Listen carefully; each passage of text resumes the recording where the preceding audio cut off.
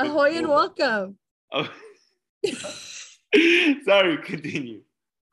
Ahoy and welcome To the Daily Dilly Dally, where we talk about all things nerd, fantasy, and pop culture. I'm your host, Maji, and this is our local expert in all things Wookiee.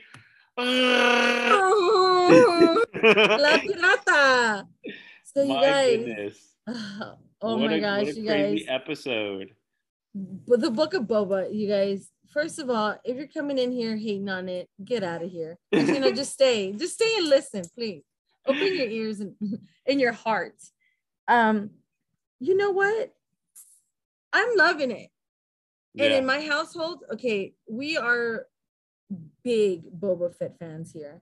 And my husband, in our household, we have the polar opposites.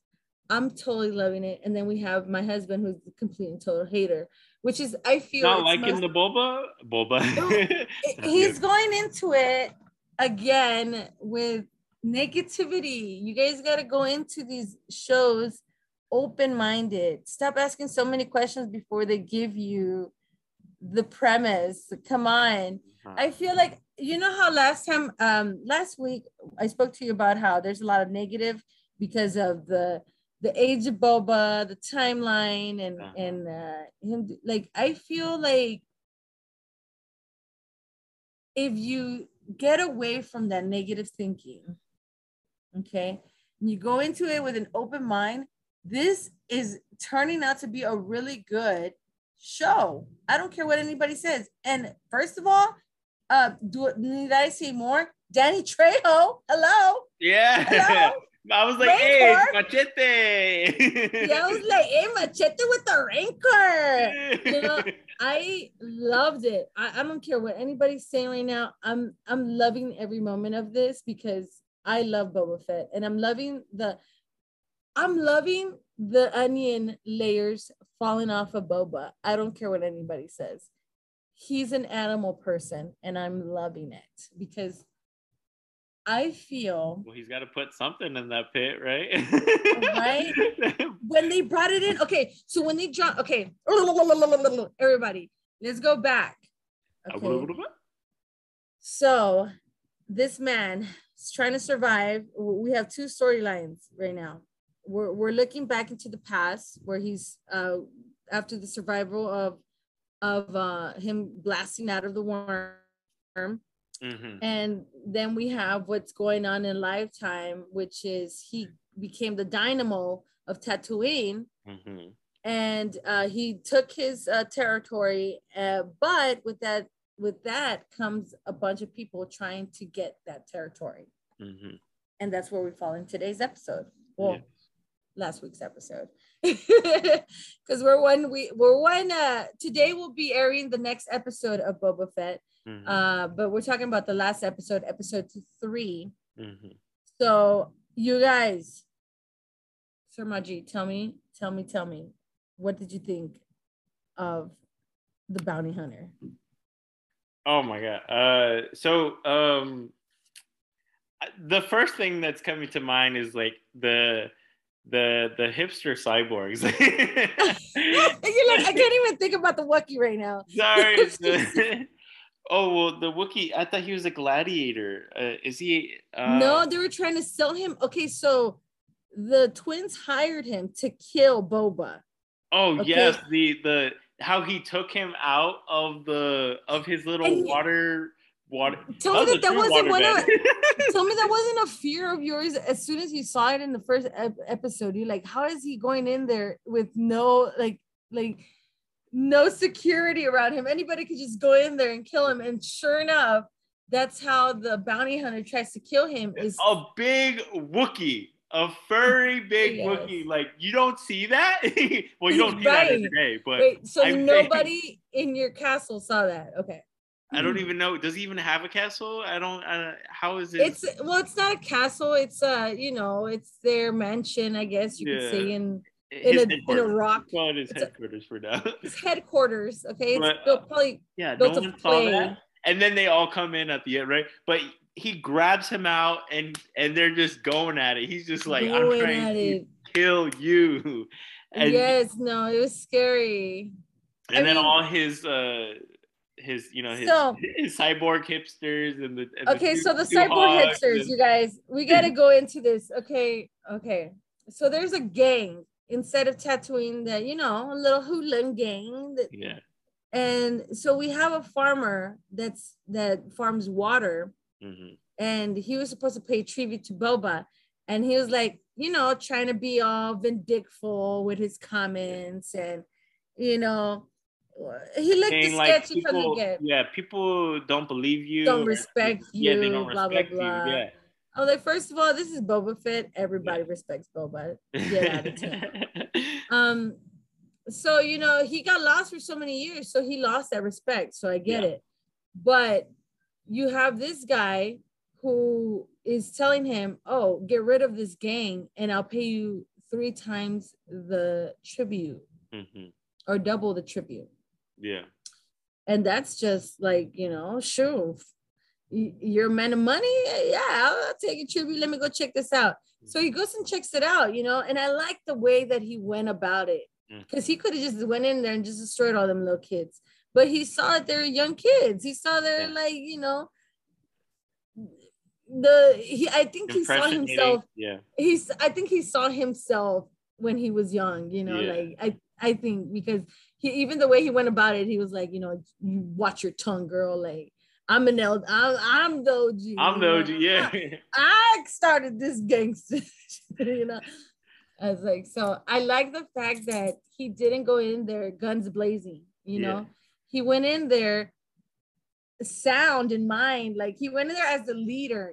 I felt like that was such a leader move because he could have easily done. Yeah.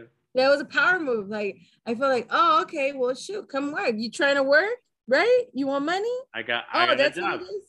I got the job for you, and I like that because then it shows the malintent of the farmer. Then you realize that the farmer isn't just a friendly little typical guy. He's over here, hiked his gouging. Like, what's that called when you it's a certain word where you charge double what it should be because it's scarce. Supply and demand, like gouging something like that, prices or something like that, or something. Yeah, like that. he was paying there. They even explained, he's like, oh, this is a month's worth of water. No, this is a week's worth of water, and he wants us to pay a month. And like you said, I that's what I like what he's doing is that he's rebuilding the whole community to kind of work together. And that's why he was like, he's kind of building up his team. We were talking about that in the last episode. And, unfortunately, the Tusken Raiders, they don't survive in this episode, because of. But with that, what you just said, did you see his homie's body? I thought it was. Did you see his homie's body? No, I saw the leader. I saw everybody else, but I did not see his homie's body. So I think don't lose faith. The one who taught him how to fight, right? The one who I didn't see his homie's body, and I didn't see the little kid's body. For me, I'm loving the fact that he's rebuilding this place that people had given up on. Because even the twins were like, we don't want war. Like, this is just a useless rock. Like, we were just promised this land by the mayor, Yeah. And then they're also trying to scare him a little bit. Like, hey, we're not gonna take this place because there's another, that's coming after it or something like that, right? Yes. So then we have another race that they're oh yeah, the they look like fish, right? Yes, they look like fish. They were the ones that were in episode 2 that were on the train that would pass by killing all their people, and they called them uncivilized sand people. Oh, remember? Yeah. And then they're like, he comes in, this is the other storyline where he's working with the Tusken Raiders, and he goes to get paid for the land that they own. And then he was like, oh, those speed bikers are the ones that we paid because they said they own that. And then he's like, so he goes to, I guess, stop them. Place. And then that's when he figures out that they had murdered that village, unfortunately. So I know, it was so sad. I mean, it's sad because you kind of did see it coming, because he was like, he went to try to go and get the money and try to make it better for them, because that's his life, the bounty hunting and bar and calculating money and all that, and wages and payment, and all of that was his deal. So he wanted to go do that for them, and by the time they came back, they were all gone. You know what? Also, like, going on, how he's like still adding to the team, right? So he added the hipster cyborgs, Yes. and he let go. So they trapped Chrysanthemum, right? When he tried to assassinate him. So, and then they're trying to do the trade with the two. Yes. So right there where you were at. Okay. So when they captured Chrysanthemum, the twins were the ones that hired him to kill him. Yeah. They Boba being Boba, he didn't kill him. He held him hostage.